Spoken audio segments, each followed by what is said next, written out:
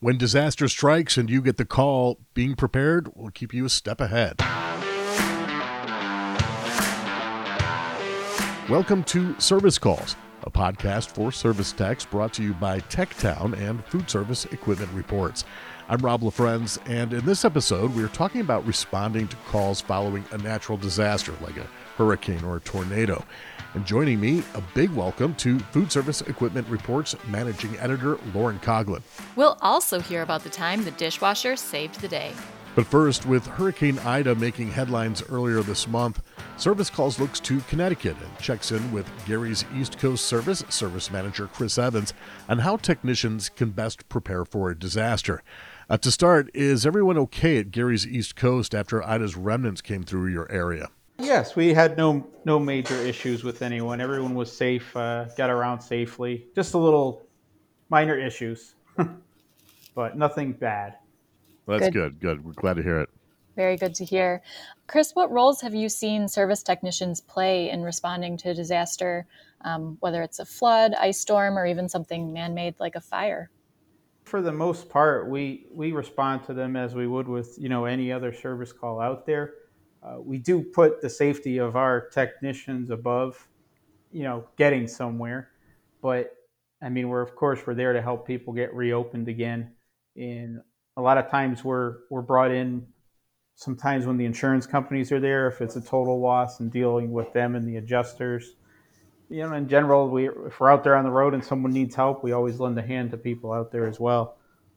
What are some service calls you might expect from food service operators during a disaster like that? Over this last one with Ida, basically we had a bar pizza restaurant out in New Haven that had an issue where they have one oven. It's like a big brick oven that flooded with water, and basically the oven went down because the water shorted out the outlet and got everything wet. So turns out they thought it was coming through the flue for the oven, but it wasn't. They had construction going on somewhere, and someone left a window open, and the water came in through the window and flooded the oven. Oh, man.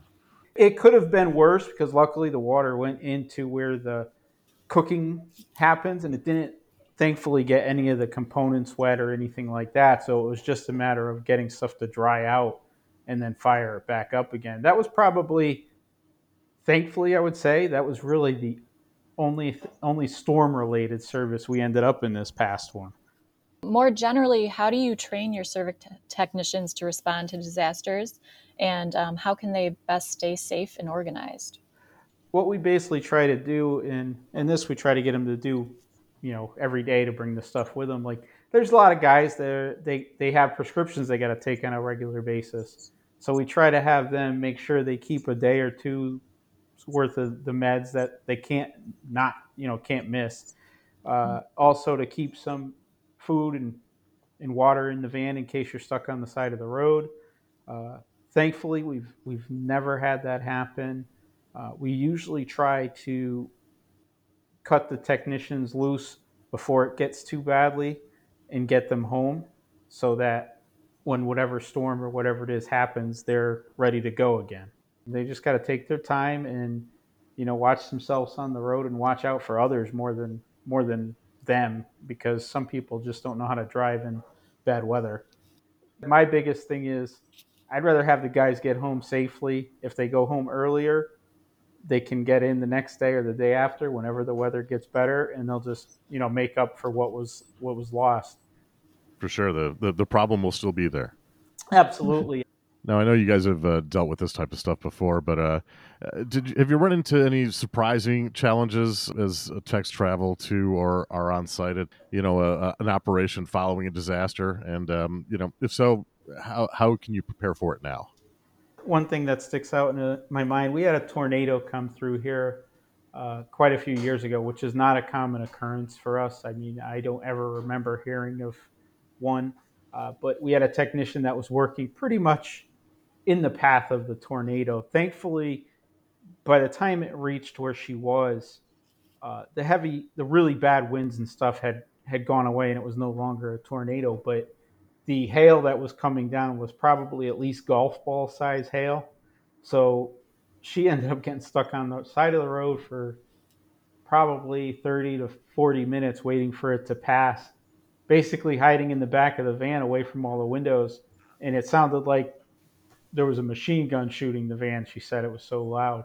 Uh, and it caused a lot of damage to the vehicle. I mean, no one was hurt. She wasn't hurt or anything, shaken up. The windshield got destroyed, and most of the body got just destroyed from the hail. And that's where I really get to the point now is I definitely put getting them home sooner than leaving them out there longer, because if she would have gotten home earlier on, it wouldn't have happened quite possibly, but then she might have driven right through where the tornado was because she lived not too far from there. Did any of your other technicians have any experiences with that particular tornado? With that one, they did not. No, I mean we've had a couple issues, believe it or not, where we were working on a rest in one of the rest areas on the highway, and this isn't even a storm. Apparently, somebody's boyfriend or something ended up showing up at this rest area armed with guns, just looking to kill somebody. We have no idea who, but I had two technicians that were basically, again, hiding in the back of a van. Luckily, nothing ever happened from that. They ended up finding when the cops came, they found the guy and stuff, but it was an intense moment. And, we're waiting around 20, 30 minutes trying to find out, is everyone all right? And thank God nobody got hurt in that. But that's something I really never would have expected to happen, Mm-hmm. or at least and it becomes a scary thing. I was worried for them probably more than they were worried for themselves, quite possibly, but because I don't want to see anybody get hurt. We've asked this question a lot, but I think that you now take the lead in surprising challenges on operations. Yeah, you gotta be ready for anything, and I try to remain level-headed in the situations. And I mean, I can only do so much from sitting where I'm at, and but if nothing else, if you're nothing more than a voice of reason, something to keep the person calm, I think is a big help in itself, so they don't feel like they're alone. Absolutely.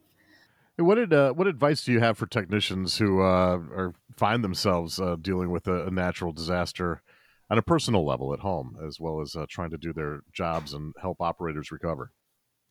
Well, I mean, the first thing I would probably say is you need to make sure that your family is taken care of and everything is all right on your personal level at home, whether it be with your wife and kids, your parents, whatever it might be, to make sure that everything is situated there. Because if not, when you're out there trying to help someone else, your mind isn't there. Your mind's somewhere else. It's at home.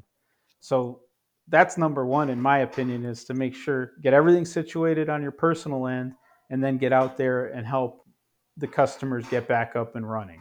Because I think if you're not 100% there, you're just asking for an accident or mistake to happen.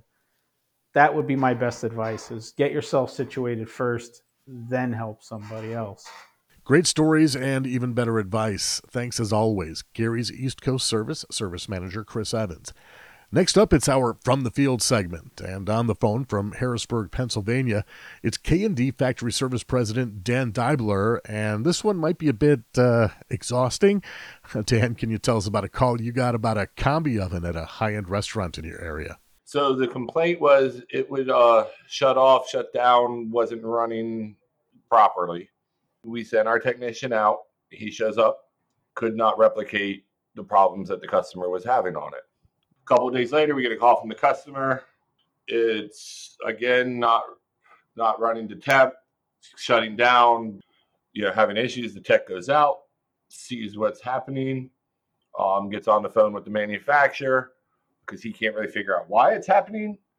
And they throw some ideas at him. He ends up replacing a few parts. Then he gets it and it's running, and he leaves. And you got to know the restaurant and the manufacturer pretty good because, as you're going to tell us, this turned into a regular thing. For about 3 months and 16 calls, we'd either go out and couldn't replicate the problem or go out and see the problem and try to fix it. And it was just an ongoing issue because it was so intermittent. The issues were so intermittent, we couldn't figure it out. So about 3 months later, after we're going through all this and it's still actively an issue with the customer, the manufacturer came into our training facility in Allentown with their lead engineer and trainer to do a training class for my technicians. So we set it up with the rep and the service manager that while they were there, we'd take them out to this customer so maybe they could figure out what's going on with this problem. So we all go out. I was out with them. And don't get me wrong, I'm not a tech by any means. Like when I go on a service call to help out, I'm a laborer. I am not a technician. But it was such an issue with the customer, I thought it was appropriate for me to be there. So again, it's having the intermittent issues. Can't get it to run right. Seems to be basically choking out. We couldn't tell if it was a clogged water supply. Like we were talking about, do we change out the entire RO system on this thing? Or do we do this? We're looking at it. And there's two separate hoods. And because the one hood was running and the makeup air was coming in, couldn't really tell what was going on with the other hood. And, we're following the ductwork. We go outside. We're looking. Yeah, it's two separate exhaust systems for it. So you're not messing around now. Who have you got in this restaurant trying to pin down the problem? So we were probably there for about an hour and a half, 2 hours with the head engineer from the manufacturer and the lead trainer from that manufacturer, our lead tech, our service manager, myself, and my general manager. All there. You got the whole crew out there. Whole crew just trying to put this issue to bed. So you've got everyone there, and then what happens that gives you that aha moment? So we come in and from outside looking at the exhausts for the ductwork, because the hood it was under kind of had a weird bend to it and never even seen anything like that. We come back in and we're still looking at the hood, and the dishwasher walks in. He said, "Oh, do you need that hood on?" And we're like, "Yeah." Flips it on. He's like, "Yeah, we only run that hood when we're running the dishwasher." Oh, man. So all this time, what had happened was the customer had put an addition on its kitchen with a separate hood for the dishwasher, but that particular combi unit was on the end of the cook line, which was under the second hood, not the first hood. So all this time and effort that we put into it, the dishwasher solved the problem by saying, "You need the hood on, turn it on," and literally told us they only run the hood when they're running the dishwasher. But the combi was under that hood, so it wasn't getting enough makeup air, and it was basically choking itself out with carbon monoxide. And that is the story that the dishwasher saved the day, which explains why it was an intermittent issue. So when we came out and we couldn't repeat the issue, it's because the hood was running because they were running the dishwasher. And then when they weren't running that dishwasher, they'd turn that hood off, and then they'd have the issues with the combi unit. So what's the takeaway for service technicians on this one? I think the one good takeaway is make sure you're asking everybody in the kitchen who is within contact of a unit.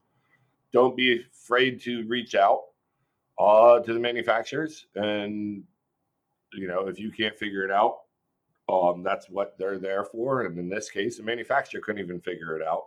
So, and it was as simple as flipping a switch.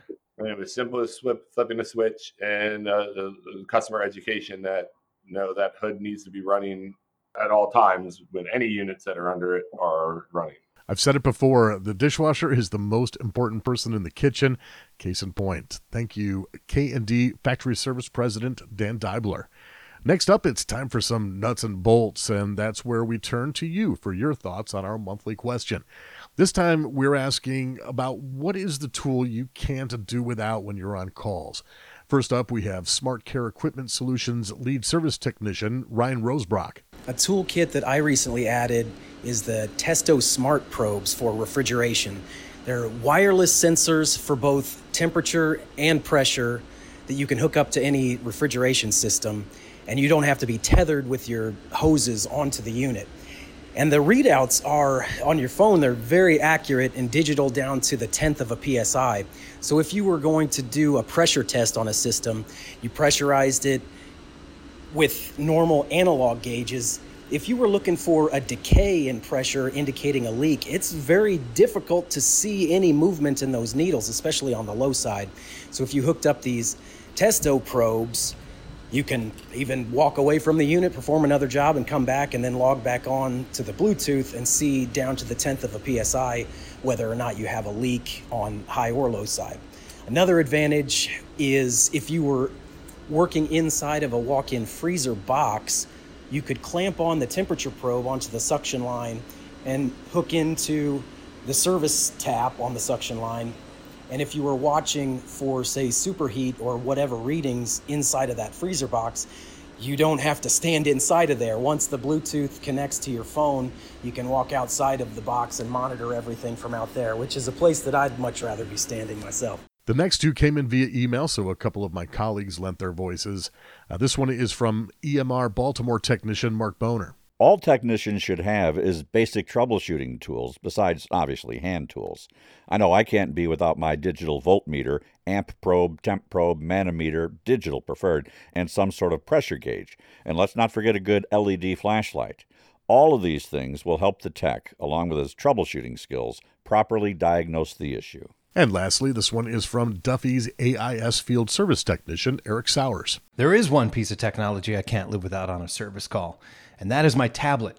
It is such a valuable tool when searching for schematic diagrams on a manufacturer's website or parts installation diagrams on PartsTown's website. Every field technician should carry a tablet.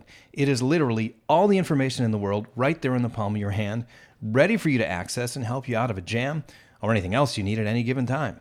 Sometimes it is truly a lifesaver. Thank you to Ron Brown and Bob Kessler, respectively, for voicing up those responses. And thank you to everyone who chimed in this week. We really do appreciate your time. Next month, our question is, what's one issue in the service industry right now, and how would you solve it? We'd love to hear from you, and you can call in to leave a message. Our number is 312-788-7618.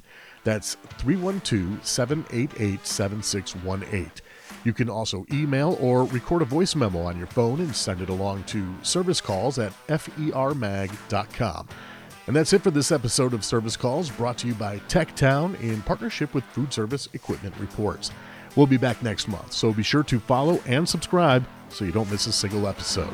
I'm Rob LaFrenz.